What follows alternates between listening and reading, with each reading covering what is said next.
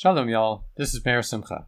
We're glad so many people are enjoying these conversations with two Christians and a Jew. If you enjoy 2C1J, please subscribe to the podcast, spread the news about us to your family, friends, and community, and consider becoming a patron of the podcast at patreon.com/2C1J.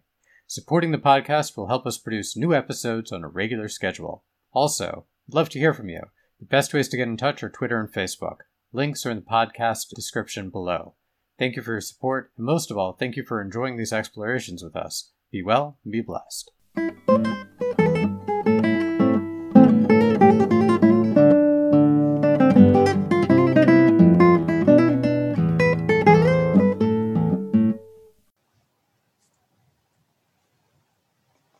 Welcome to Two Christians and a Jew, where two Christians and a Jew dig into the Hebrew Scriptures and look at the way we read them differently and consider how it matters for our lives.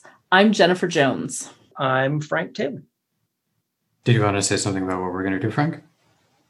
Oh, well, Jen made me pinky promise that I couldn't say anything, and I got super confused about pinky promises versus like regular promises. Because I crossed my fingers and said I'm gonna, but then... I said you had to pinky promise about one particular question. I think we were going to be talking about promises or pinky swears or something. Oh, wow, you are clever, man. Wow. Whew. Okay. And I am Meir Simcha Panzer, your resident Jew here at Two Christians and a Jew. And it is my pleasure and privilege to introduce the great Dottie Rogers. Dottie Rogers is a sweet and loving person who I met on Twitter, and she asks outstanding questions about the Hebrew Scriptures, and we are extremely excited to have her here with us today. Thank you, Thank Dottie. you. I am really excited to be here. I'm honored to be among such scholars as yourselves. So I appreciate the opportunity to come on. Yes, and I understand that you're speaking specifically to Jen and Meir. Fantastic. Well, to all of you. You keep us real, Frank. Getting too caught up in the heady stuff. You have the best questions. So you and Dottie should have a great time today. I love the questions that both of you are always asking. And I know that Dottie had, when we started talking about doing this episode, Dottie, you said covenant. And I'm like, covenant, great. And then I started thinking, okay, where do we start? We started talking about so many questions around the concept of covenant and then digging into different texts. And so we kind of settled with, okay, maybe let's go back to the Abrahamic covenant, or what Christians at least would call the Abrahamic covenant. So we narrowed it down to Genesis 12, 15, and 17. And then we started looking, and again, too much. So we've kind of narrowed. And I think today we wanted to try and focus a bit on Genesis 12. Does that work for you, Meir? I'm still getting used to these chapter numbers and referring to things by chapter numbers. It's very foreign to me. But Lech Lecha. Lech Lecha, thank you very much. Yes, now you're talking my language. All right, yeah. Let's dive into Lech Lecha, because Lech Lecha is really the beginning for us. If I could give a few words of introduction about the idea of covenant, I think that'd serve us well. So, yes, please do. Cool. Okay, so when we're talking about a covenant, our word for it is brit, and I'm probably going to just use the word brit. Plural is britot. If I say that, I mean brits or covenants. Okay, so in English, the word covenant is a little dusty. What exactly does that mean? So basically, we're talking about a contract. We're talking about an agreement. So there are going to be parties. There are going to be conditions to fulfill. There are going to be rewards, punishments, the same way that you'd have payment or penalties in any kind of contract potentially. Now, when we use the word brit in the language of the Torah, we aren't necessarily referring to a covenant between God and humankind. We could be referring to any kind of, or many kinds of agreements between people. So it could be sacred, it could be secular. So for example, in the secular realm, we have Yitzchak, Isaac, making a brit with the Philistine king Avimelech, right? So that agreement there is described as a brit. And there are many other britot among people who are, which are described in the Hebrew Scriptures. Okay, and then there are also lots of britot between God and Yisrael. Now, that might come as a little bit of a surprise, because I think that I think this is a little bit obscured by the terminology new covenant, which is as if there's only one new covenant and as if there's only one old covenant. It doesn't necessarily mean that, but I feel like somehow it implies that, in the same way that we have like one New Testament and one Old Testament. Okay, New Covenant, New Testament, so must be Old Testament, Old Covenant, so one of each, right? But no, it's not actually that way. In fact, there are many, many different Britot. And Dottie, when you initially brought this idea out a couple months ago when we started to talk about this, that was exactly what you pointed to. You're like, wait, hold on. I see that they're Britot going along through the generations. I thought that was amazing to note that development. Yeah, Jen. So I have two questions. First, you've focused on covenant as being like a contract, and I think in today's context that's very helpful. Within the ancient context, we often look at the similarities between Brit or covenant and the ancient Near Eastern treaties. Mm-hmm. Do you think there's a distinction or value in focusing on contract as opposed to treaty? I mean, treaty is a kind of covenant, or I mean, a kind of contract. Yeah, for sure. Do you see value in looking at that? Because especially when you start talking about between people or between nations or people and nations and kings. Mm-hmm. So is that a difference worth teasing out or not?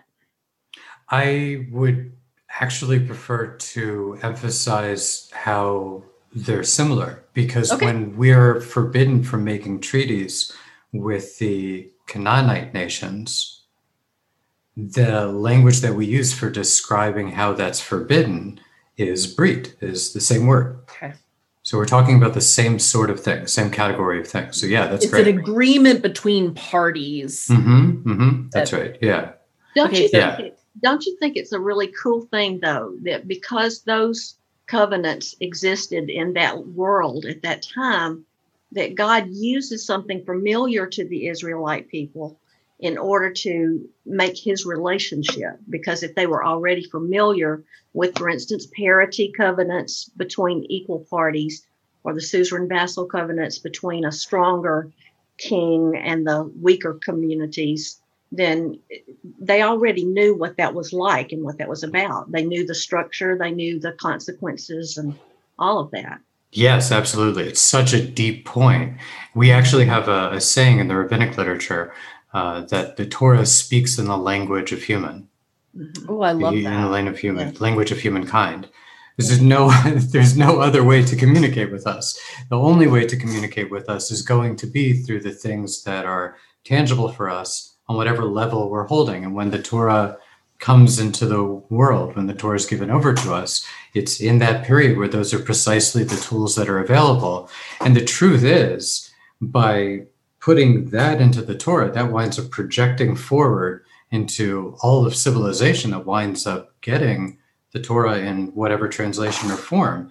It winds up projecting that idea forward. It'd be interesting to see how covenants or property law or agreements or treatises, how these work in cultures that didn't get the Torah early on. I don't know enough about like Chinese culture or Indian culture to make the comparison, but it'd be fascinating to look at it. Well, Matt, that may point to someone we need to look for a guest in a future episode. Yeah. So I have a question also, because you and Dottie were talking about the continuity between covenants. You were talking about the different covenants, Old Covenant, New Covenant. I believe the first references we get to covenant are actually back related to Noah after the flood. Yeah. But within scholarship, there are questions about whether or not there was a covenant with Adam. So what do you think? I honestly, part of the reason I'm asking is because I haven't come to a conclusion on it. I haven't spent enough time. The word is not used. Part of the argument, I believe, is often that some of the features that we see in instruction, the idea of a land grant, with Eden being the land, that we see elements that we tie and associate with covenant being present in Genesis 1. I wanted your take on that. That's why I was asking. Hold on, I want to hear what you all have to say first. Dottie, what do you say? Well, I could see it either way, and especially because if you look at everything up through Genesis 11, if it was all based on covenant, we didn't do so well with that. And so Genesis 12 with Abraham starts with, let's just wipe out all the rest of it and start fresh. So I could see it that way. But if I could add something right here, when we were talking about the other covenants that followed the Abrahamic covenant, one of the things is, even to get to the new covenant, none of the latter covenants negated the former covenants. They were in addition to. Is that right? That's very, very important for understanding the development of covenant. It's not, it's always like an expansion of the previous covenant. Yeah, exactly. It doesn't nullify it. Yeah, exactly. Well, which has implications for us as we think about new covenant, exactly, and the relevance of what we read in the Old Testament for Christians. And I think that's what a lot of Christians miss, and it's so important. You look like you want to say something, Frank. Yeah, I have a few different questions. So there's kind of a reason that I made my little crack about pinky swears and promises and that earlier, because that's something that happens a lot when we're kids with, how do you affirm that your word is true is true is true? And it starts with, do you promise? Well, do you really promise? Okay, pinky swear, cross your heart and hope to die. Like the levels of how serious is your commitment to this thing. Blood brothers. Right. They keep going up. And what I'm wondering about this word britot and brit is, do you have to say the word for it to be one? Do we have to see God or someone else saying this is a brit in order for it to be one? Or can they just use all the words that make it one and that makes it one? What makes it official? Yeah, it's good. Great question. Yeah. Great question. And that gets exactly at this issue around Genesis 1 and 2. Yeah. You're right. So should I chime in here? Yes. The element of the Adam and Chava story that to me says that there is an implicit brit, an implicit covenant, is that there are mitzvot, there are commandments. And the moment you give over a mitzvah, it seems that there's a context implied by that. And that, in general, the context for the mitzvot, the context for the laws, is our covenant.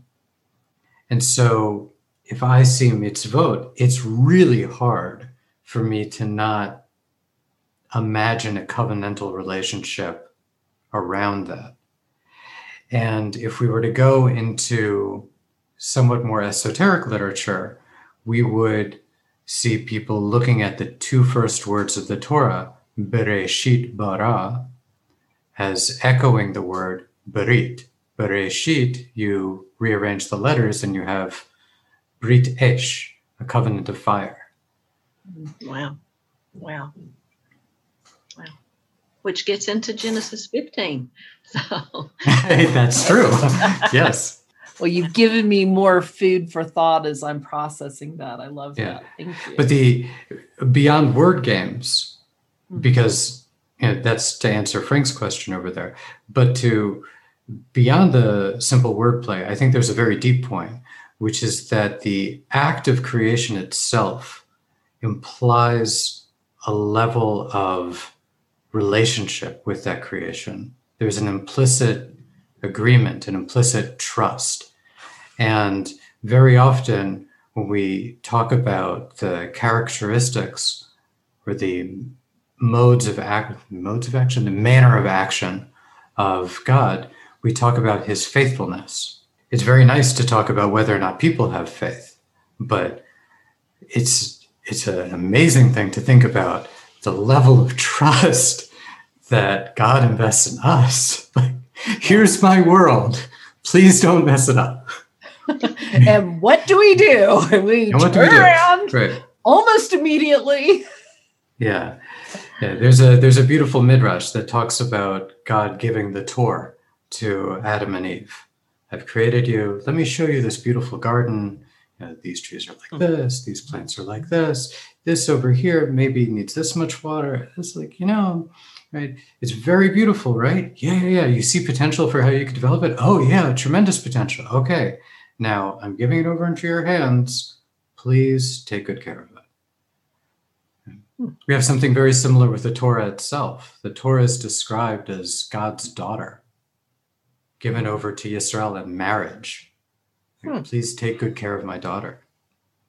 I'm going to miss her. Okay, so build me a nice guest room by you. Okay, that's the tabernacle, the tent of meeting. Yeah, the Mishkan.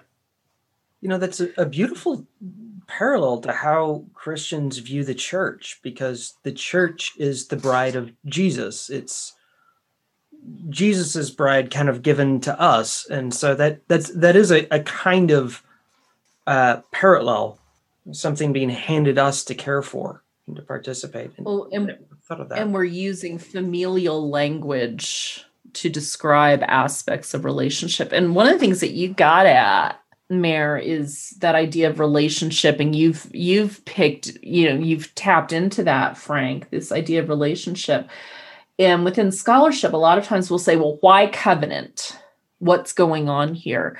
And there tend to be two answers. One is this piece that you've gotten at, relationship.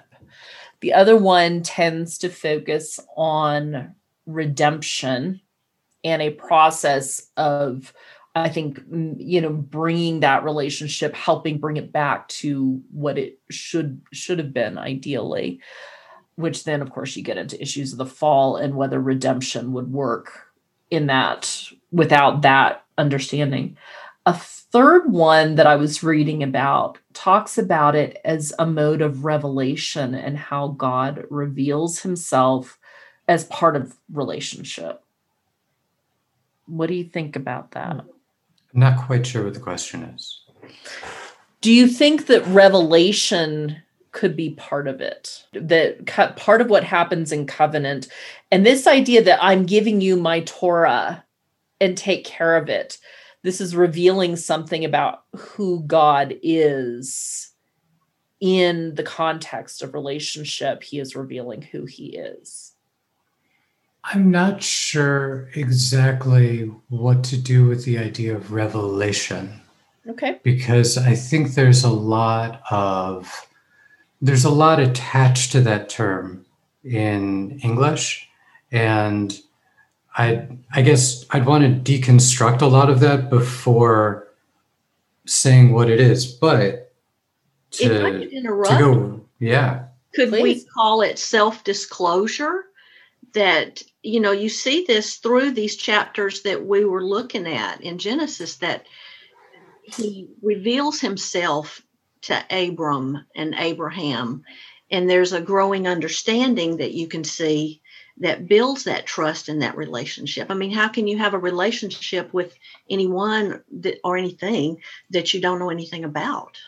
And that growing understanding on Abram's part was because God said this to him and said this to him and said this and revealed his faithfulness. So on the one hand, what I think you're saying is exactly right, that there's this process of developing relationship and deepening relationship as there's this increasing knowledge of each other, increasing self-disclosure. Yeah, that I hear. But when we do jump into Genesis 12, the very shocking thing is going to be, why on earth is God talking to this guy Avram? Mm-hmm. Like, where did this come from? And why is he making promises to him? Does Avram know God? Does God know Avram? Like, where did this come from? And there is a kind of sense of jumping into something that you don't know about. And when we are talking about the Torah and receiving the Torah, Yisrael says, Na'aseh v'nishma, we will do and we will understand. We will do it first, and then as we go, we'll figure it out, right?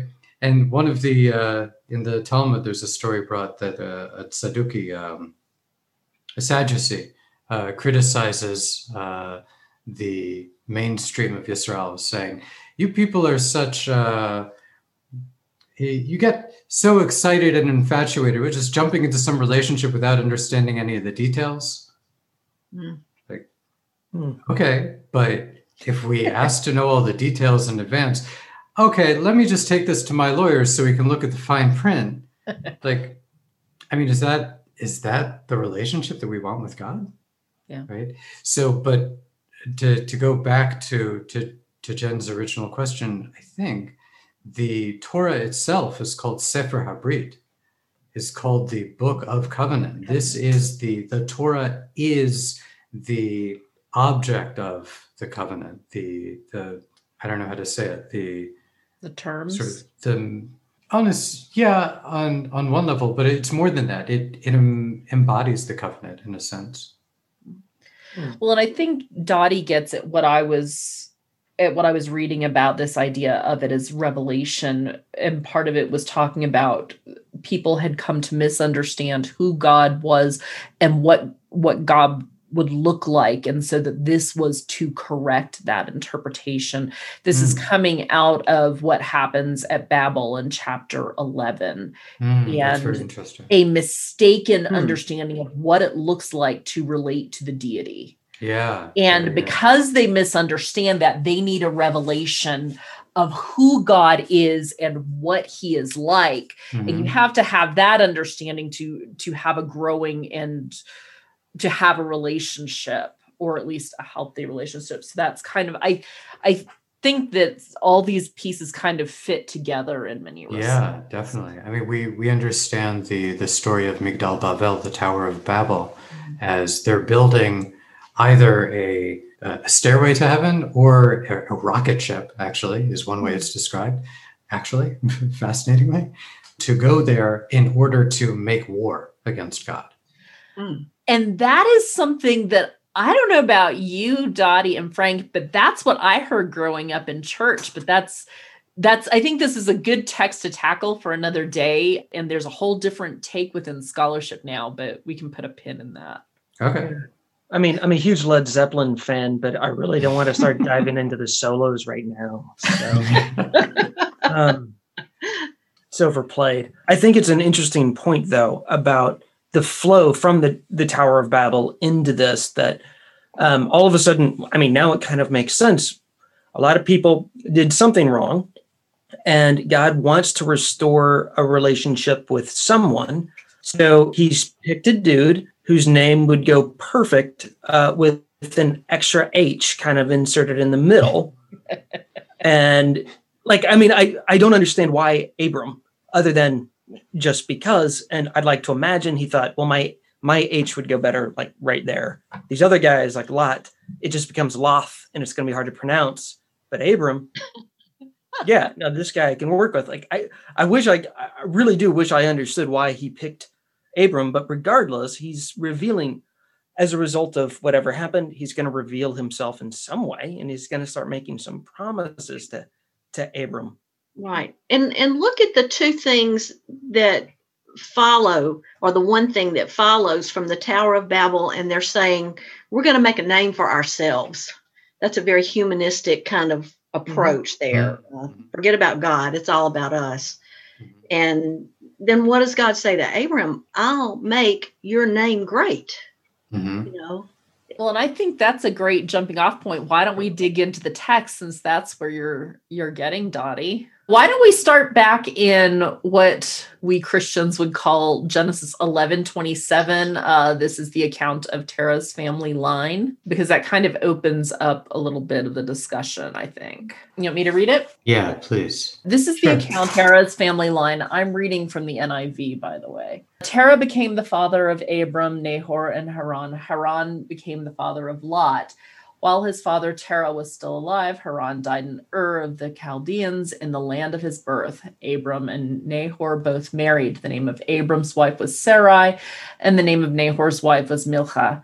She was the daughter of Haran, the father of both Milcah and Iscah. Now Sarai was childless because she was not able to conceive. Terah took his son Abram. Which is a crazy thing to say, by the way. Like, that she tell me she's childless, or tell me that she couldn't conceive, or actually it says give birth, right? Yeah. Or that she had no birth. Like, Mhm. what are you telling me both for? Yeah. So there are explanations for that. Okay, well, we'll have to get into that. Terah took his son Abram, his grandson Lot, son of Haran, and his daughter-in-law Sarai, the wife of his son Abram.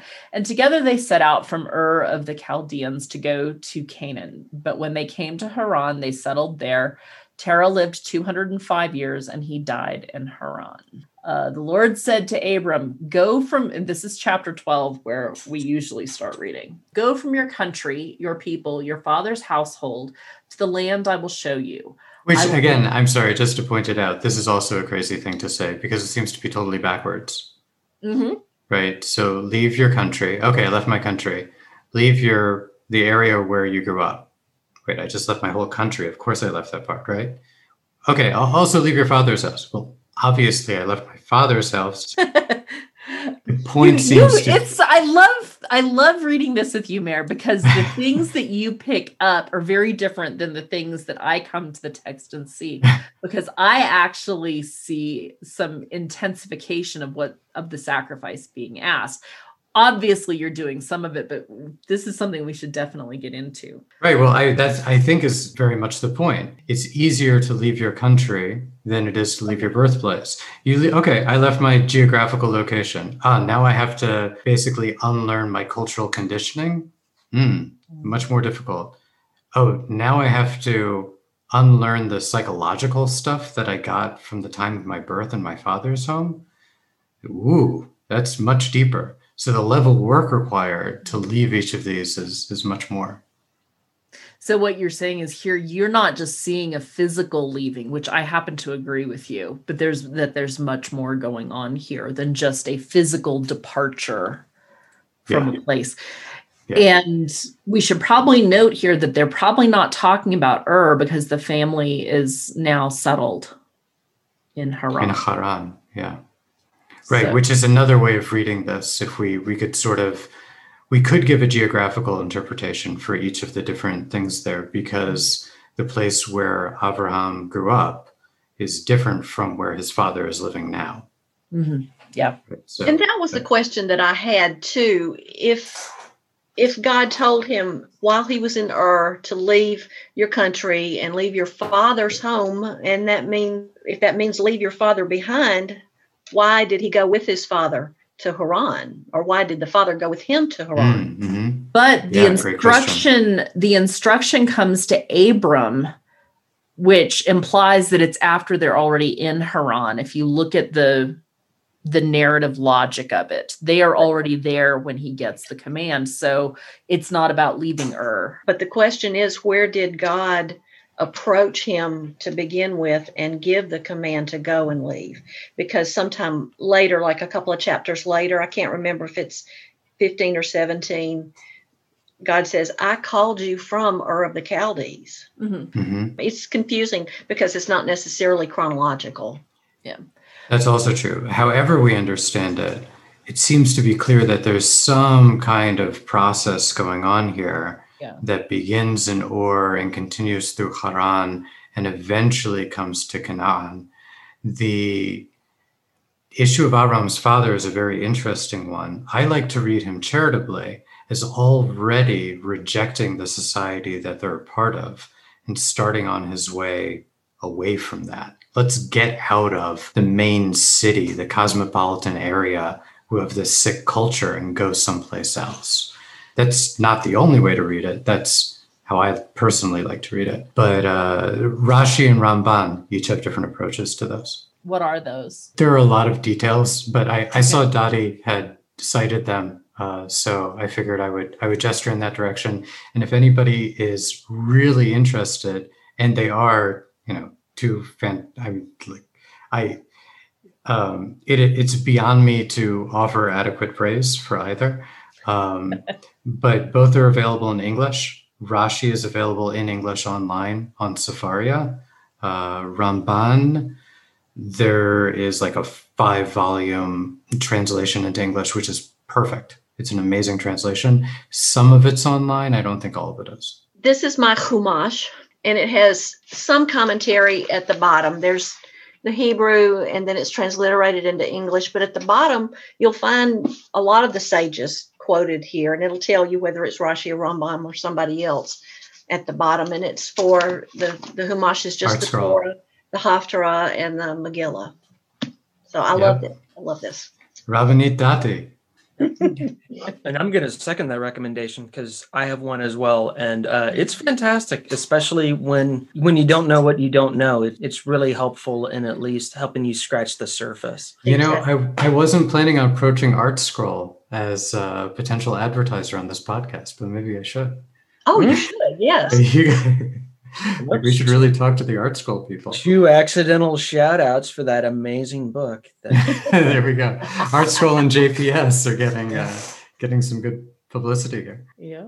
Before we go on, why don't we dig into that first, that 12:1, since you've already started talking about that. What were some of the questions you had here, Dottie? Well, I've already touched on one just in terms of the chronology of it. But there's another aspect of it. You know, he's saying, leave your country. And later he says, I will make you a great nation. Mm-hmm. And he says, leave your father's house. And I'm going to make your descendants great. So you're building your own house, you know. And from all of these rebellious people that had been previously listed in Genesis through 11, he now picks one man. And that is remarkable. And I sort of put that it's chiastic in a way, but not exactly. I think 12:1 has been described in a lot of writing as a test of sorts. And I'd be interested, Meir, is it interpreted as a test within the Jewish tradition at all?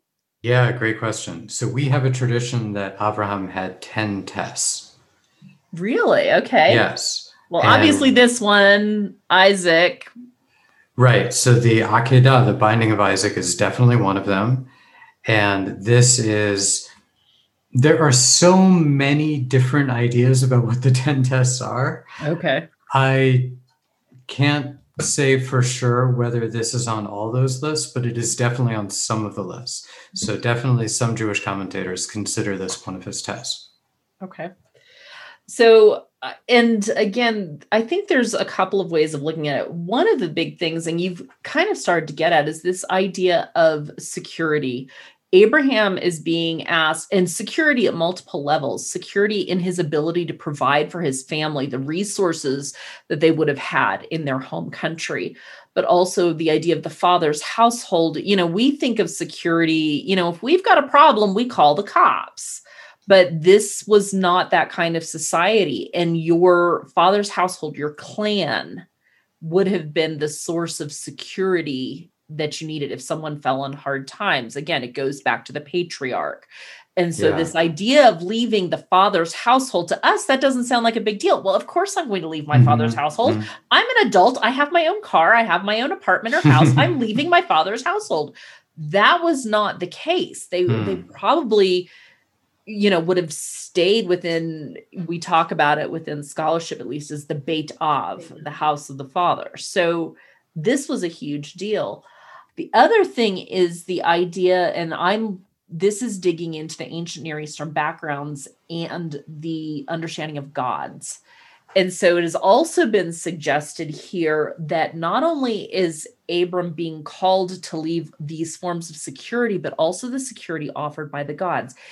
And you kind of alluded to this a little bit. He's being asked to leave the city god or the national god that would have been associated with his homeland.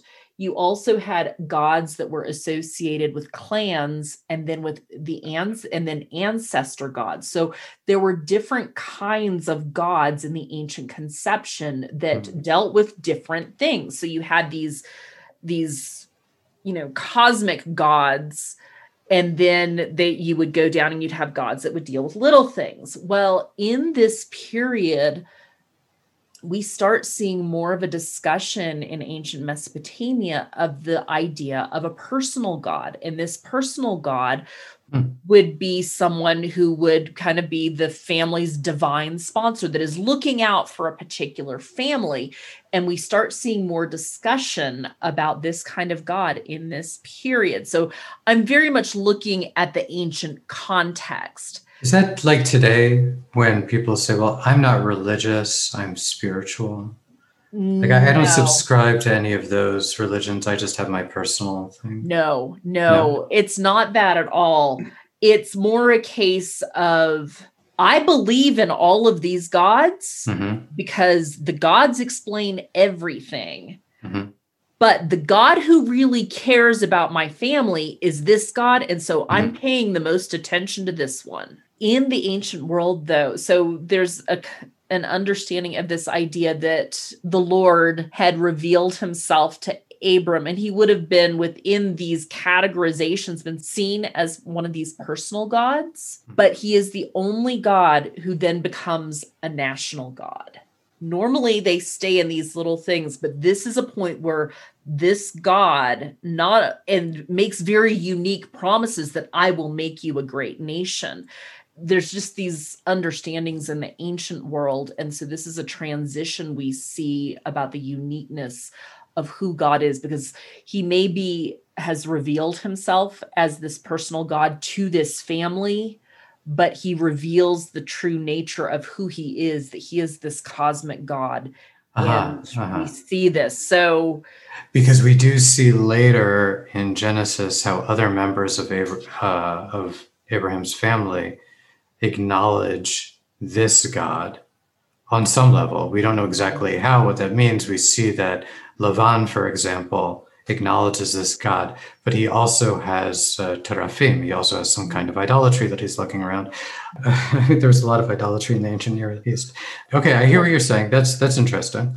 So anyway, those are just some interesting points. But this raises the question then, is Abram a monotheist?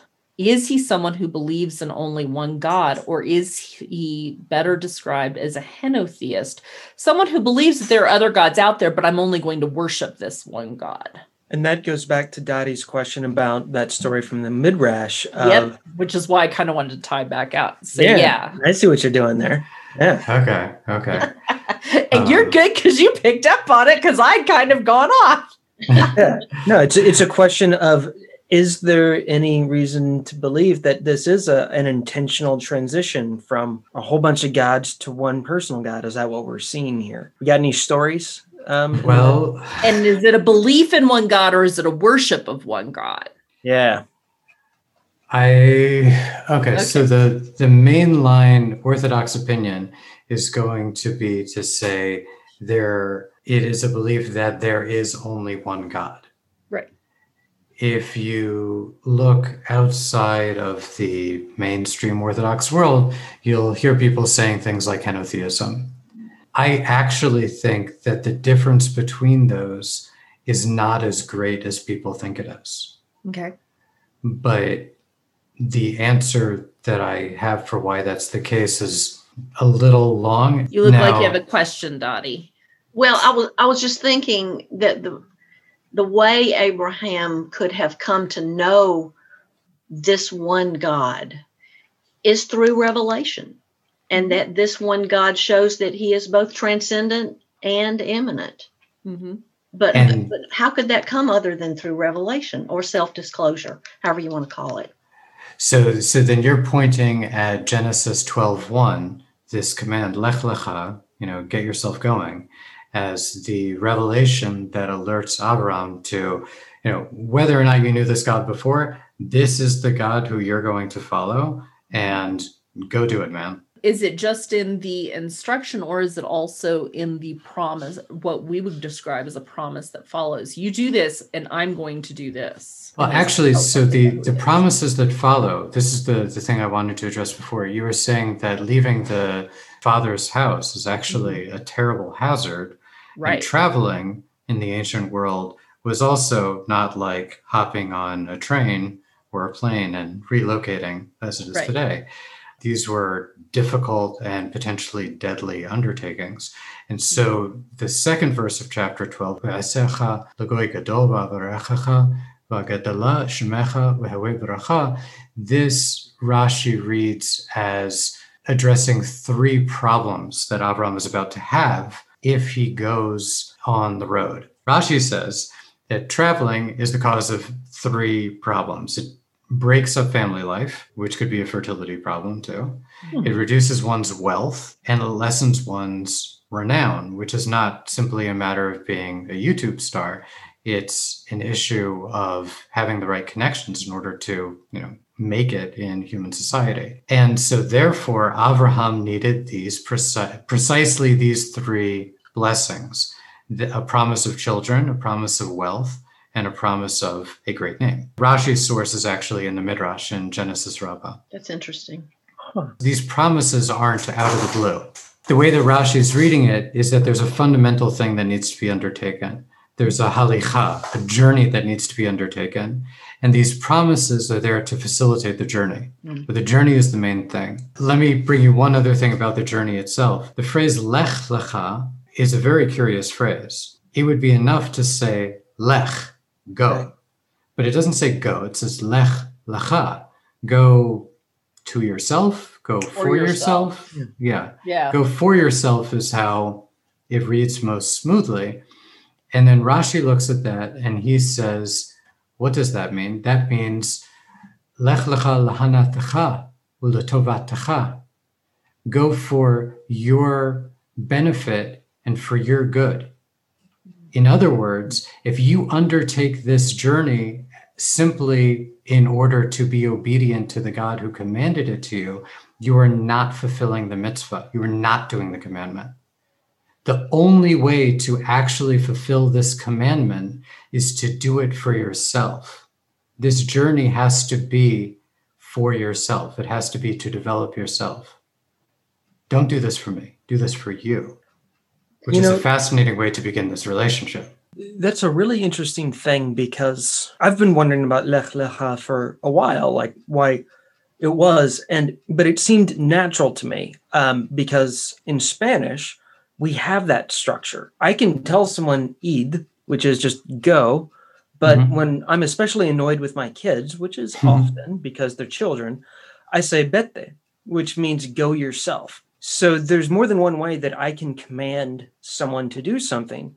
And in certain cases, the command that I will issue is not just go and do it. It is go and do it yourself. Is yourself there, is that a direct object or something else?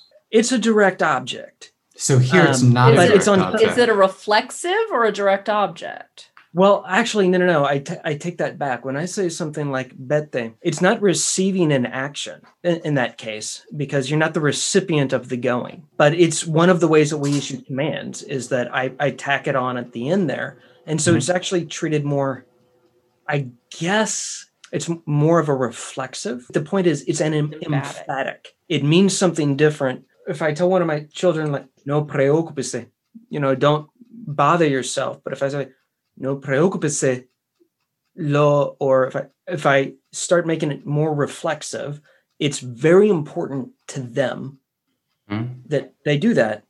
And we also have certain words in Spanish that they're not reflexive. They're just weird in how they come back on you.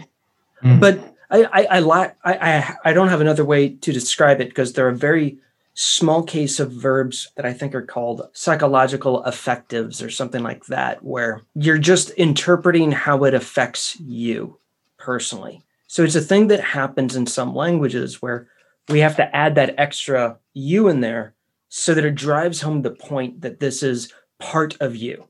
I could understand that in like redneck Southern English. Yeah, and I say that because I am one, but it would be like, get yourself out of here. Or that's exactly what I was thinking when you said out of here or something like that. Get yourself out of here. So, so to this point about the reflexive, this language here, lech lecha, go yourself or go to yourself, is actually contrasted with the same verb, halicha, later in Abraham's life, which is in the reflexive, Hitalech lefanai v'havei tamim. Right? Okay. Like go yourself before me and be pure, simple. As you were talking about this idea that with Lech Lecha, it's something that Abram has to do. He has to experience for himself that this is a journey that he must undertake. Have I characterized that correctly, Mayor? Yeah. Okay. That to me, if we go back briefly to that conversation that what I was saying about this idea of a personal God or a family God, that actually is very interesting because within that context, your belief in this God was something that would have been inherited because it's who your family is. This isn't something necessarily about choosing to follow a God. This is just who your family follows. So there's this idea of inheritance. But even within that, if we take that concept, you have just kind of added that aspect of, but you have to experience this for yourself. I may be potentially your family God, but you must experience this journey with me yourself. This can't be just something that you take on. And maybe I'm taking it somewhere I shouldn't, but it just sounds to me like this isn't something that you just take on your worship of me or your trust in me because that's who your family is, but it's because of a relationship that you and I are having, and you have to take this journey. I would push it more radical than you're saying. Okay. You're living in a world, Abraham, where everything is explained by gods. Everything is a god. Everything is done for the gods, around the gods, with the blessing of the gods. There's a libation before every meal. Everything is gods, gods, gods, gods, gods. Yeah. Abraham, I want you to do something which has nothing to do with the gods. This is for you. This is not about doing something that you think is going to bring some benefit to the gods in order that they bring some benefit back onto you or something like that. This is for the sake of humanity. This is for the sake of Abraham and what can come out of Abraham. Go do this. I read where his response has been described as a radical obedience, a radical commitment. And if you're, you language people can take that word radical back to root. Yeah. It is a root level, source level commitment that he's being asked. Is that right? Yeah, I think that the level of commitment here is massive. Deeper. It's not just orders of magnitude greater than what we usually relate to as commitment. This is a commitment on the existential level, commitment on the level of this is who I am. At the source, the root, the source. Yeah. So if I can get back to your question before, which we've essentially looped back around to, like, where did Abraham come from? Who is this guy? What is he doing in knowing this God?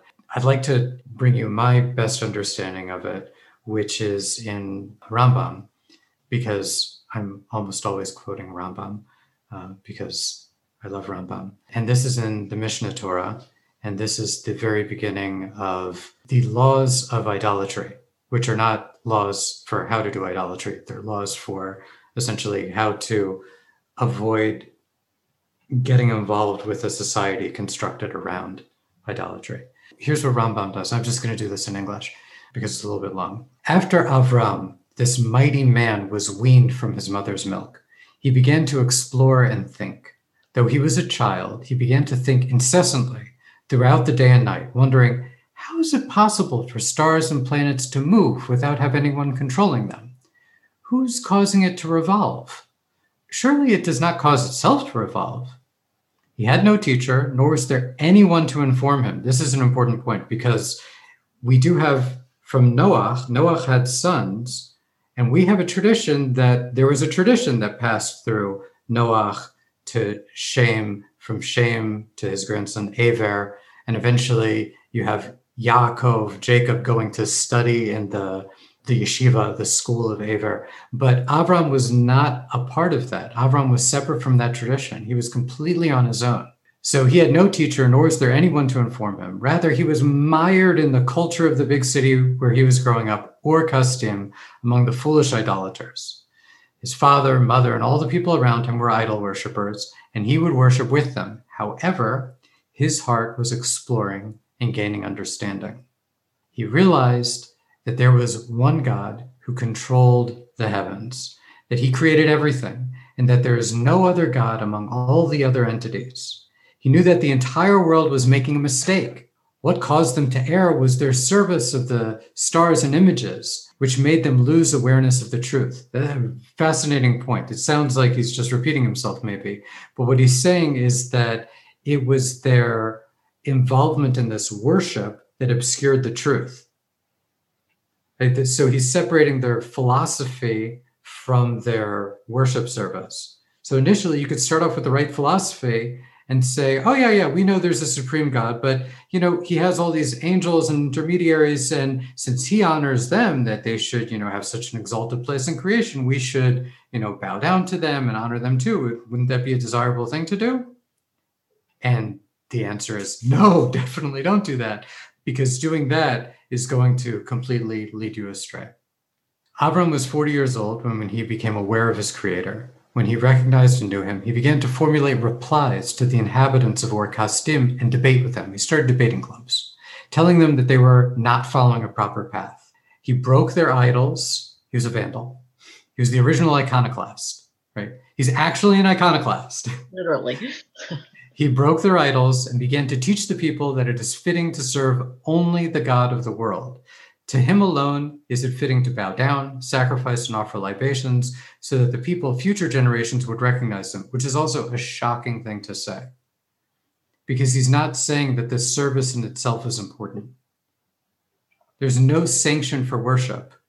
It's just that a family that prays together stays together. There's no commandment at this point to do any kind of worship. He knows that there's this God, and he knows that if people don't get to do something, then the whole movement is going to fall flat on its face, because that's the nature of humanity. Eventually, that nature of humanity will be addressed directly by the Torah, and there'll be very specific commandments about how to serve God.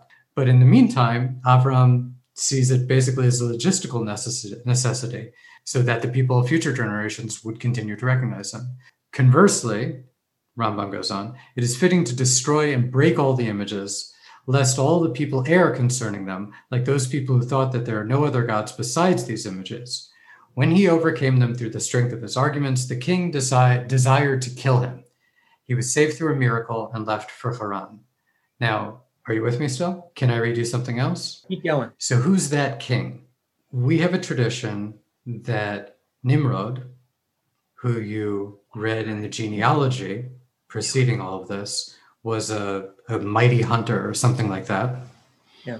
That Nimrod was the one who led the initiative to build the Tower of Babel. Mm-hmm.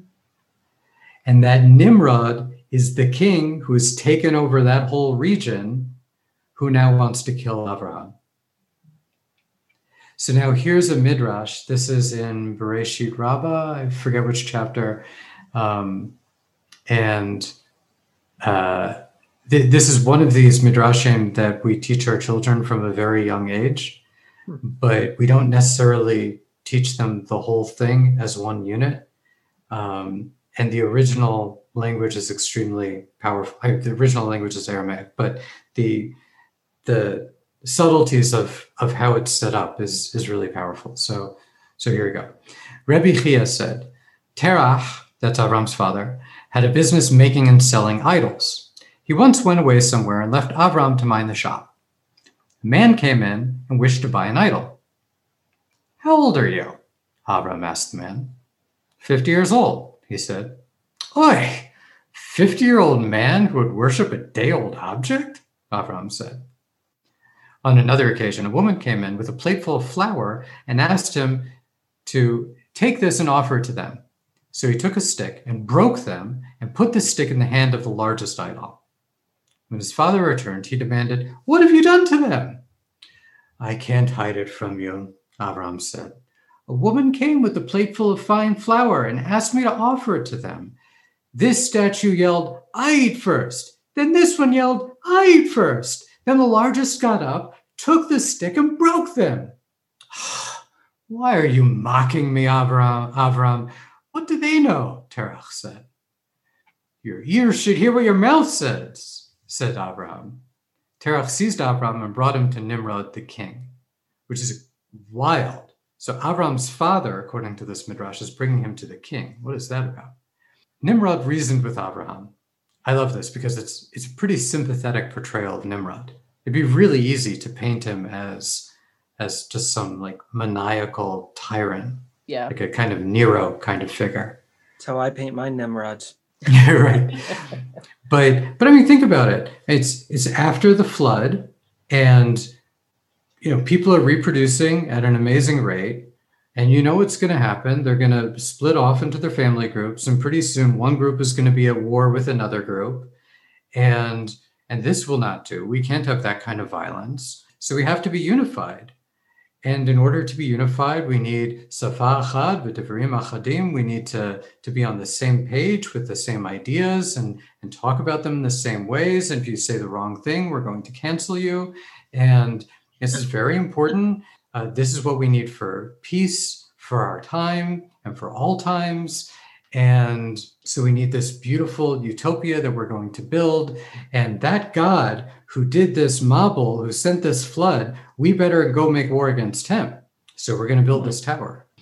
Okay, so this is the Nimrod, who's a great mind, to whom Terach brings his son Avram.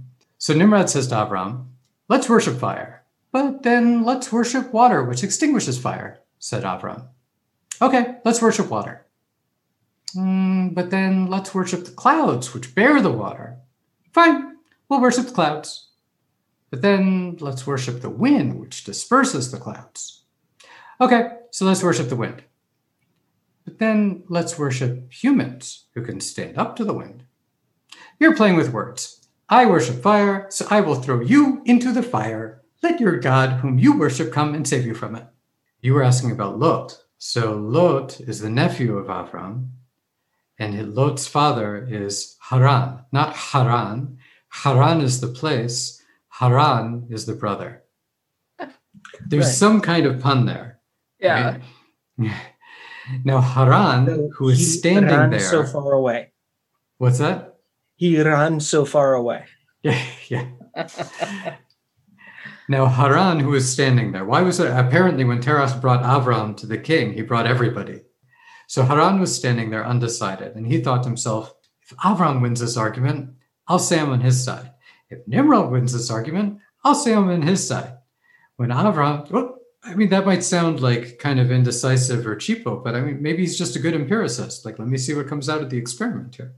So when Avram descended into the fiery furnace and was saved, Nimrod asked him, who are you with? Oh, I'm with Avram, he answered. So Nimrod's guards seized him and threw him into the fire. His innards were scorched, and he died in the presence of his father. It's fascinating that his innards were scorched. Why is it his innards? So there was some level of protection. He said the right thing on the outside. He wasn't altogether whole with it on the inside. So it's his innards that are scorched. Just one of the beautiful literary aspects of the Midrash. Microwave effect. The microwave effect. That's right, yeah. Early microwave. Yeah. That's my basic understanding of where Avram is coming from. Wow. Interesting. I love that. Just interesting? Well, we get none of that. Seize you by the heartstrings. And... No, we get none of that. Well, you get, it gives the story, but I love how it also starts. It's not just a backstory. It's not just answering questions that you wish the text answered, but it has deep philosophical truths that really point us to even deeper questions. Yeah. And deeper issues. Yeah. Well, you see how human nature is the same, no matter what era or generation you're talking about. But you also see how, as much as especially Christians feel the drive to witness for him, or we all feel a need to show people who God is, but he's responsible for himself, to show himself in a lot of ways. Yeah. To every generation. Huh. Yeah, that's completely outside of the way that I think about this stuff. Because the idea of witnessing is like not something that we do. Right. It's because you call it proselytizing, and that's not necessarily what everybody's in the Christian faith's idea is, although some people do have that as a goal. But what I'm saying is, we do represent our God, and he is responsible to speak for himself too. He doesn't need us to speak for him. He's responsible to speak for himself because he's done it down through the ages too. Yeah. In a way, it's an amazing chutzpah to think. I don't know, how do you translate that into English? It's like a divine nerve, guts. Yeah, like what Not the word nerve, I was thinking of, but it worked. It's better. What nerve to think that God needs you to do something? Mm-hmm. God is giving you these opportunities. You get to be a part of this amazing process of creation unfolding. Like, oh, God needs you to do that. Really? Yeah, I think sometimes we take that, we unintentionally think that, but I don't think any of us would cognitively say, oh, God needs me to do this. But at the same time, I feel like I think he does invite us to participate, that we do have a responsibility, that he calls us to act in certain ways and to represent who he is. Otherwise, why would Israel have been called to be a kingdom of priests? Well, there is some role that God is calling to that has some, and maybe I'm overreading the idea of priests, but there's at least, within my reading it's a mediatorial role. The priest mediates between God and humanity. There is a role for humankind, but we shouldn't have the chutzpah to think that we're necessary. Or Israel's called to be light to the nations too. Right. Yeah. Right. It doesn't mean that we don't have a call to participate because he has invited us to. The place where I meet this kind of mechanical thinking, like God needs us to do this, also in my personal life, I'm not saying that I'm beyond this, is in mechanical observance of the mitzvot. Yep. Where like, now I have this obligation to go do this thing. I have to go do this thing. What happens if I don't do this thing? Well, whatever the consequences are. Yeah. But it's like these keeping the laws while losing the context is a very kind of cold orthopraxy. Like the mechanical action is not the important thing for God. These mechanical things for you to do, whether it's shaking a bunch of leaves on Sukkot, or it's lighting a Chanukiah on Chanukah, or whatever the case is, those are for us. Those are to shape us into people who can be fully human. Well, and I love how you focus on that, because sometimes it gets talked about that way in highly liturgical settings where you go in and you have a very formal kind of worship. And some people will say, well, you're just going through the motions. But those acts have deep, I'll say, symbolic meaning that is tied to them. And so when I choose as a non-Catholic to then attend a Catholic Ash Wednesday service, to me, it's not so familiar to me. And so I can go in and actually, I feel like I appreciate the symbol and what it's pointing to, and sometimes, the deeper reality of what's going on, I appreciate in a different way. But James K.A. Smith has actually written 2 books that kind of talk about this very point that you mentioned. One is, I think it's Desiring the Kingdom. And that's more of an academic version. It's a heavy read. But then he's got another one that's a more popular level version called You Are What You Love, I think. And it's the idea that these practices that we engage in, and he's talking about liturgies, and he calls them liturgies, but what he's getting at is formative practices that shape our loves at the precognitive level. So before you even are aware of it, it is shaping your affections. And that reminds me very much of Alistair McIntyre. With his virtue ethics after virtue, right? After virtue, yeah. Yeah. So it's getting at this idea that these practices that we have, and I think that's kind of what you're talking about, Mayor, these practices shape our loves and they shape our affection for God. And so becoming cognizant, not just of not letting them become rote, but making sure that the practices that we're engaging in actually are shaping the right kinds of love for God and for neighbor. Yeah. I remember I became a Christian at 19 after going through a phase in my life where I was somewhere between atheist and agnostic. And my family tradition is very, very nominally Methodist. And Methodist it partly gets its name because there are methods to worship. It's very structured. And so going to a Methodist church on very rare occasions as a kid, I didn't understand why I was standing up now and sitting down now, and why we're singing this and why we're doing that. And I was very disenfranchised with the whole thing because I just didn't get it. And I remember becoming a Christian, coming home for the first time, probably 2 or 3 weeks after I had converted to Christianity. And I was at a Methodist church that did all these motions that I didn't understand, except I cracked open a hymnal for the very first time. And I found out that those hymns were worship songs. And no one had ever told me those are worship songs. And my mind was blown. And that started to shape to shape me. It started to shape how I entered into the presence of God with that understanding. And I'm starting to see now with like the backstory of what, this wonderful like prologue to Abram, that things were starting to get shaped where he was being formed. And so when we get to the point when it's time for him to get himself, to get his butt out of where he is and to get himself somewhere, that he's been shaped and that he's going to do these things. Well, you're just going to go and do it and and then ask questions. And so now it's his spiritual, I'm starting to see like, there's a whole lot of spiritual formation in what's happened here in 2 verses. I never realized that. Right. Yeah, the fact that this is phrased as a journey is an amazing first formative stage. And there's also, it's like he had done all he could do in that setting.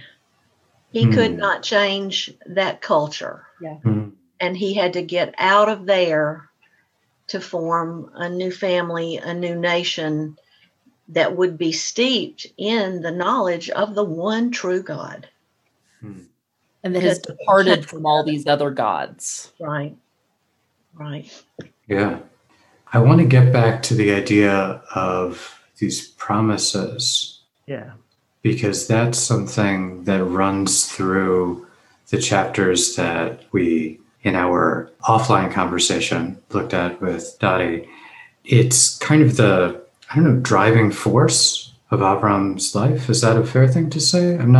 I think that it's great. And it's also going to be the language that Christians will be familiar with from Paul, who focuses on the promises to Abram as actually coming before the rest of Torah. Although he's calling it namas or law. So I probably shouldn't say Torah. And Mayor, I appreciate what you said about that so much, because my impression reading through those promises is, why didn't Abraham think, what's in this for me? Because this is all to the future generations. I'm going to be doing this and setting it up, but what do I get out of it?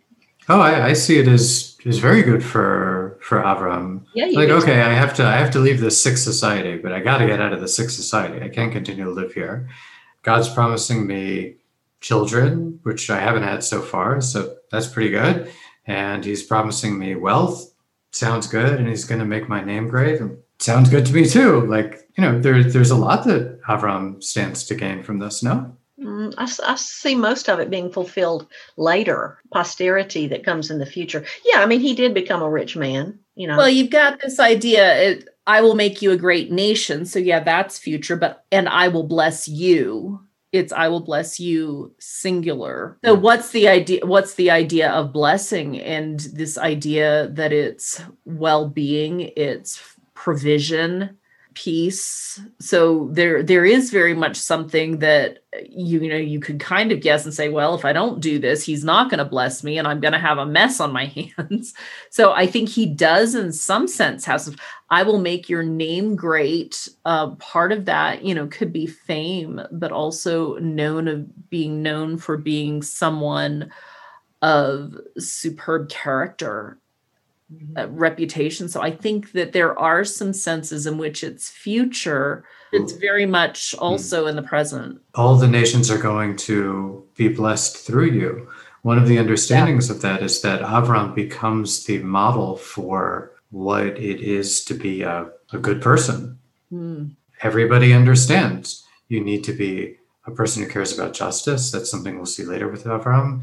You need to be a person who seeks wisdom, who is willing to be courageous and, follow the call of adventure or, run out into the adventure. Noach is the one who walks with God. Avram's the one who walks before God. Go out there, figure things out, and I'll watch you. If I like it, I'll tell you it's good, right? So he becomes this tremendous model for bravery, for creativity, for spirituality, and that's certainly not limited to Jews seeing him as a model. That's part of his name and his name change, that he becomes an Av.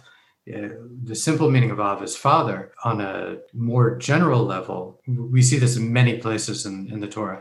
Av means like paradigm or model. So he becomes a model. He becomes a paradigm for what it is to be a great person. Not the only paradigm, maybe, but. Well, I love how you're picking up on that idea, because there are some within Christianity who would say, and I have to say to some extent, I agree, all of the patriarchs, all of the humans in scripture, Hebrew Bible or New Testament, they're flawed. And so we have to be careful about setting them up as models to follow, although we can learn something from them, that ultimately that this text is revealing to something to us about who God is. So I love hearing, being exposed to both sides, because I think in these we see something about who God is and what he promises. But I appreciate that perspective, because I was wondering, and I'd wanted to ask you, how do you read this of all peoples on earth will be blessed through you? I had wanted to, because we often use that or understand that as pointing to Jesus. That's interesting. I mean, very plainly, Christianity has been a tremendous blessing to the nations which have absorbed it. I mean, maybe that's not like. Well, it's the idea that that's a pretty simple opinion. It's pointing to Jesus as Messiah specifically. Through the line of Abraham. Because of Abraham, ultimately genealogy. Yeah, ultimately Jesus would be the seed. So this is within the Paul. Well, obviously, I'm not going to go there. But. Oh, I know you're not going to go there. Yeah. But that was part of why I wanted to see how you read this, because of the Christian understanding that, well, of course, this is about Jesus. To hear how you're talking about this, I find that fascinating. It sounds, on one level, it sounds crazy to me to say it's about Jesus. Like, I didn't see his name in the verse anywhere here. But on a very simple level, and Rambam actually writes this himself. Mm-hmm. He says, you can be as critical as you want of the particulars of the faith of the Muslims and the Christians, but it's very clear that what they've done for the world has been a tremendous benefit to humanity. Well, that ultimately goes back to Abraham, though. But look at the contribution that Jews have made to the world in terms of literature. Yeah. We'd love to talk about that stuff. You don't get the yada Jewish history. Great contribution. Okay. Blessings to the world, yes. Well, thank you very much. Because I'm going to let you take credit for all of it, Mayor.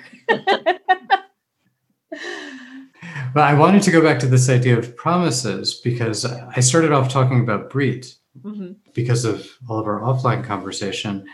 And I wanted to highlight how the word Brit is not here. Yeah.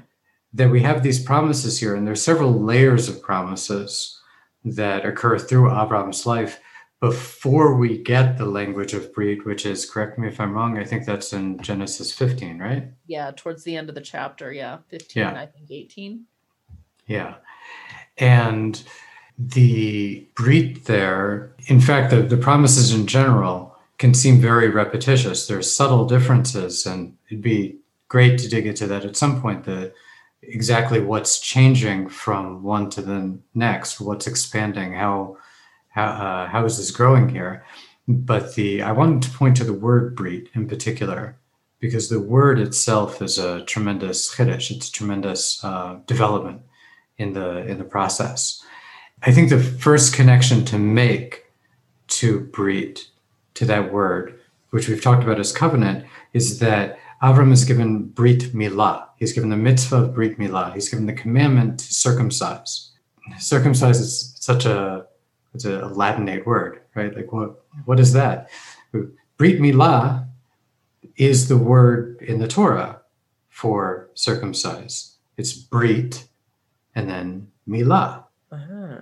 So it's the covenant of Milah. Okay, so you can ask, what is Milah? The literal meaning of Milah is word. The Word, W-O-R-D.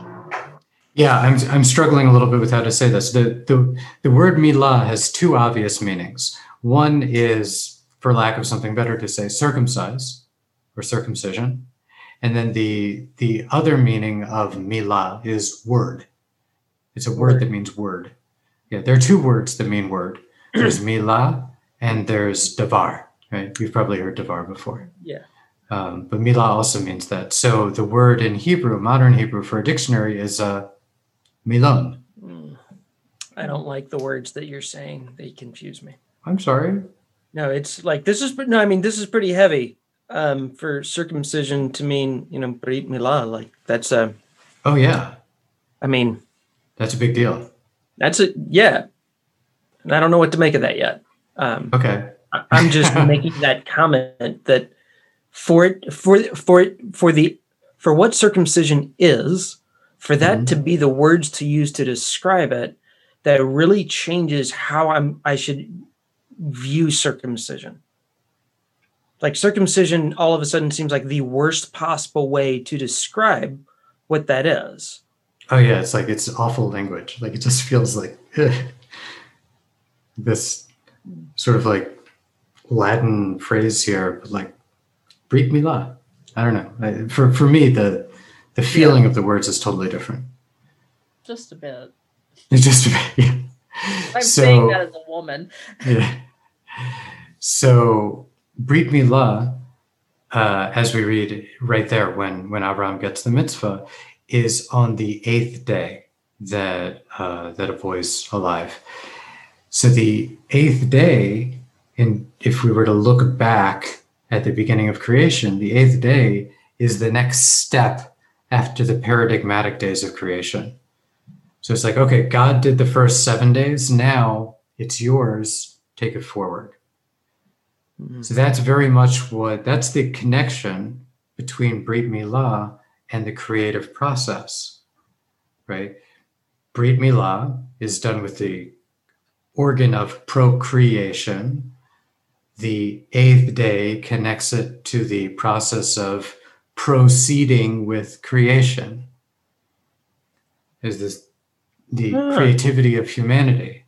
This connects us going back further to Adam as the consciousness of the world. So the consciousness of the world in Genesis chapter 2, Adam is presented as a solution to a water problem. Well, we have these plants, they aren't quite growing because there's no Adam to work the ground. What are you going to do? So Adam is created, and now there's going to be rain? Yeah, because now there's somebody to recognize the need for rain and to pray for it. And to pray, okay, over here we need this much rain, over here we need this much rain. to deal with those kinds of things. That's the consciousness of man, and how man is now going to be able to shape creation and allow the world to come alive and thrive. So that rain is very much connected to the fertility of the land, the way that the land is going to flourish. And then that consciousness is also connected back to the fertility of humanity through the, again, organ of procreation. Right? Talking only about the masculine half right now. We should talk about women another time. Another really fascinating aspect of Brit Milah is that it's all about aesthetics. It's all about beauty. That goes back to, how is man going to shape the world? Adam and Chava have a mitzvah, la'ovda l'shomra, to work it, develop it, and to maintain it, to keep it. So that involves human choice. You're going to have to decide what's beautiful to us, which, correct me if I'm wrong, is a kind of a terrifying question from a religious perspective. It's very easy to do the obedience thing. God, you tell me what to do, I'll do it. And then God tells you, I want you to be the artist to shape the future. You decide. How would you like it? Well, I don't know. How would you like it? God can say, there are a lot of possibilities here. Just stay out of the forbidden stuff and keep up with your obligations and go for it, man. Right? That's terrifying. Right? This is like Eric Fromm talks about escape from freedom. You have this real freedom. Go shape the world. Decide what you want it to be. Right? Yeah. That's the challenge of Brit Milah. That's the challenge of circumcision. And Brit Milah is the sign of that Brit. Literally the letter of that Brit, the sign of that Brit. So you could ask again, like, okay, so what on earth does foreskin have to do with covenant? It seems a little bit crazy. So again, aesthetics, right? So this is the circumcision. There are all these arguments about health and whatnot. This is like one of the longest running experiments that has ever existed, because people are born circumcised. People are born without foreskins. If there were a significant health benefit to being circumcised, obviously this would propagate throughout the population and just everybody would be born circumcised. If there were bad health outcomes from circumcision, the Jewish people would have a terrible time reproducing, because we've been doing this for a long time. Right? We would not be anymore. Right. Right? This is a long-running experiment. This is very clearly neutral from an evolutionary point of view, or very, very close to neutral.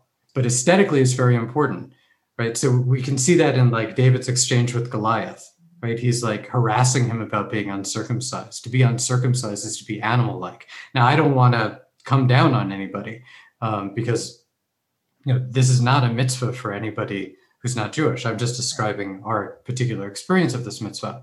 But I do think it's interesting that this became a thing, particularly in America, which was so connected to the Hebrew scriptures. If you compare it to Europe, which has much less of a connection, and circumcision was not as popular in Europe as it is in America. But today, even in America, it's becoming more and more popular to be uncircumcised. Again, I don't want to do a big critique of America, but it's kind of fascinating that given how David sees it, that this is like kind of an animalistic thing, where that circumcision is about going beyond the animal, that people are approaching sex today like beasts. Like beast has even become a term of praise. Oh, that guy in the gym, he's a beast, right? But that's how people want to shape their bodies today. They want to look beast-like, right? They want to behave beast-like. Oh yeah, she was at one night stand, she was a beast. Ugh, gross. But this is like the aesthetics of sex today in certain pockets of culture anyway. Coarsening of America. Yeah. So what I wanted to bring out here is that the process of Abraham with these promises and then eventually growing into the Brit is about becoming human. And so on the one hand, human is about making the world beautiful. And on another, becoming fully human is about going beyond the animal and shaping yourself in a beautiful way. So our becoming isn't separate from the world's becoming. We aren't outsiders to the world. We don't look in from the outside. It feels that way. Our consciousness, though, isn't just an outsider perspective on what's going on. Our consciousness is emergent from the world. That's the power of Adam being made from the Adamah, the earthling coming from the earth. I love where you've gone with that, because so often we talk about circumcision as being a sign, but then we also start talking about the idea of the circumcision of the heart. Right. And so this could expand our thinking of how we think about what that is. Yeah. I would just point out that you aren't going to be able to do much with your heart if you aren't doing things with your whole body. Yeah. Like Right. we were talking about before. And I feel like that's all of a sudden the lesson that we're getting out of this, is that there's a whole rich backstory between how Abram gets himself out of where he is in his spiritual formation and how he's going after God. And he gives this circumcision, but it's not a circumcision, it's a covenant of the word. I guess that's one way to think of it, is that it's, if I take away that word circumcision and I just insert covenant or contract of the word, and now I don't say, Jeremiah doesn't say circumcise yourselves to the Lord. It says make a covenant of the word with yourselves, just like lech lecha. If I make a covenant of the word with yourselves to the Lord, remove that from your hearts. And then it's like, bam, all of a sudden, these covenants have a totally different thing. This was a radical, Dottie, you brought that up, radical transformation, a radical spiritual transformation to a new place to do and then ask. I mean, that's pretty heavy. And it's all because Dottie started us off with some fantastic questions. Thank you. Daddy, we've got to get you back on, because Yes. you had so many other questions here, and we've had a lot of discussion about a lot of things, and the questions that you raised just on such a high level. That's what I love about God's word, is it's so deep, and no matter how deeply you dig, you can go further and further and further, and there's level after level after level. It's a wonderful thing. And I love learning from you, Mayor, because it helps open up things to us that questions we don't even necessarily think to ask. Yes. So I think I'll make you problems you didn't even know you had. Oh, good. I needed more problems. I didn't have enough.